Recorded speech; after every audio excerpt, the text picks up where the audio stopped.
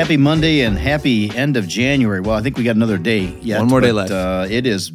We're in Matthew 28. It's January 30th. That's right. And so glad that you're here. We're back fresh. Yeah. Last time we were recording, we got done with the last, at the end of chapter 27, or not 27, but 25. Yeah, it's Friday. Yeah, it's Friday. And you'd said, you know what, we need to take a break because I had a migraine and maybe I don't know if I was making great sense or what, but back fresh Monday.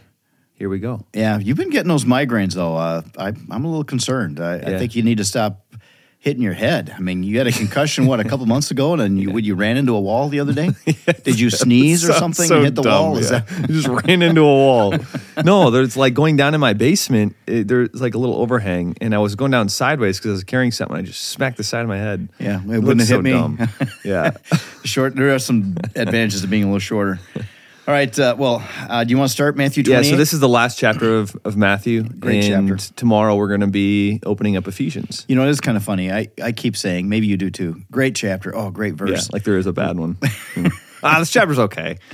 But it's the resurrection of Jesus. So that's all right. That's what our faith is all resting in. All right, here we go. Matthew chapter 28, verse 1. It says, now after Sabbath, toward the dawn of the first day of the week. What you know what? version I'm are you reading reading ESV. from? Yeah. And I need to I'll switch start reading over. while you get your I still got that NLT migraine out. apparently. So I'll start reading then. Verse 1, early on Sunday morning, as the new day was dawning, Mary Magdalene and the other Mary went out to visit the tomb. There's actually 3 or 4 Marys that are in this group that follow Jesus. So Mary Magdalene and the other Mary, which would not have been the mother of Jesus. And there's the sister of Salome. But anyway, this is another and Mary. honestly, to me, Dad, it does give a little credibility to this story. Because Yeah. if they were making this up, you would name them. They would have been more different creative. names. They would have been more creative, right. Verse 2, suddenly there was a great earthquake, for an angel of the Lord came down from heaven, rolled aside the stone, and sat on it. And just sat there. His face shone like lightning, and his clothing was as white as snow. Now, you have to remember where we left off. It was with the burial of Jesus. These soldiers, which in the Roman world, these soldiers they were everything. Everybody thought that they were the most fearful creatures on earth. And this angel rolls the stone away, and then he just sits on the stone and looks at them, and they're scared to death. Verse 4, the guards shook with fear when they saw him, and they fell into a dead faint. Then the angel spoke to the women. Don't be afraid, he said. I know you are looking for Jesus who was crucified. He isn't here. He has risen from the dead, just as he said would happen. Come, see where his body was lying. And now, go quickly. By the way, there's a little break there after come see where his body was lying. There was the time when they went to look.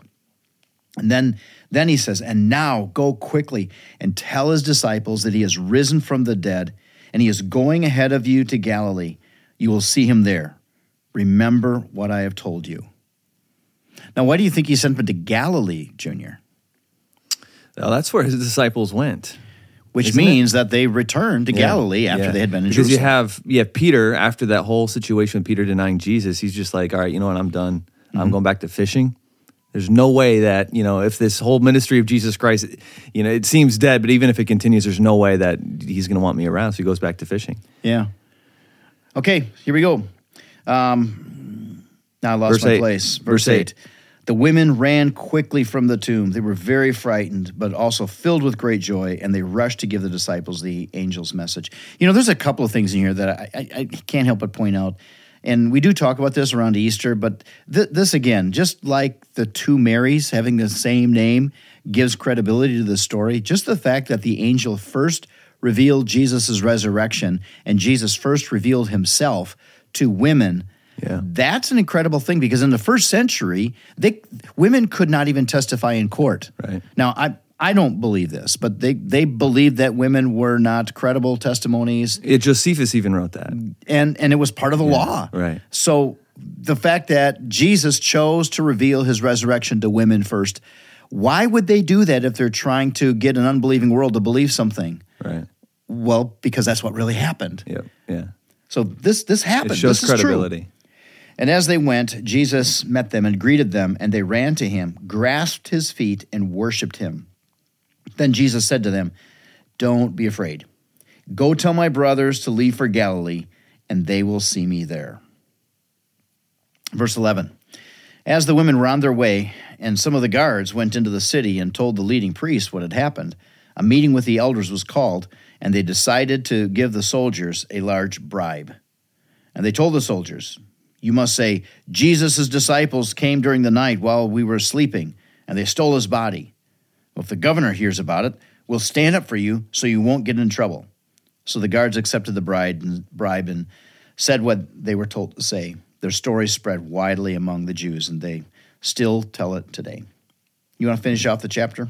Yeah. Then the 11 disciples left for Galilee, going to the mountain where Jesus had told them to go. When they saw him, they worshipped him, but some of them doubted.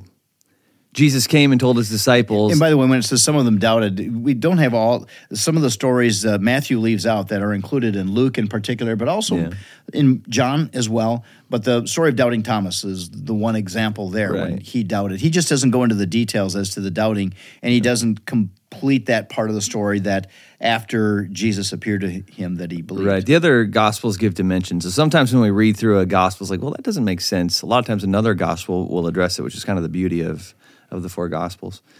Jesus came and told his disciples, "I have been given all authority in heaven and on earth. Therefore, go and make disciples of all nations, baptizing them in the name of the Father and of the Son and of the Holy Spirit. Teach these new disciples to obey all the commands I have given you, and be sure of this, I am with you always, even to the end of the age." And that's a great assurance, but it's also great marching orders, because that is what we call the Great Commission. That is the mission of the church. That is the one mission of the church. It's the one thing we won't be able to do when we get to heaven. Right. And that is our mission, is to go and make disciples, to proclaim the gospel, the good news of Jesus' death, burial, and resurrection, forgiveness of sins, and eternal life. That is our mission as a church. And it's really simple. It's grow your community. Bring people into the community, baptize them, which is the first thing that Jesus told us to do, and then teach them how to follow Jesus. Teach them to obey, teach them to follow.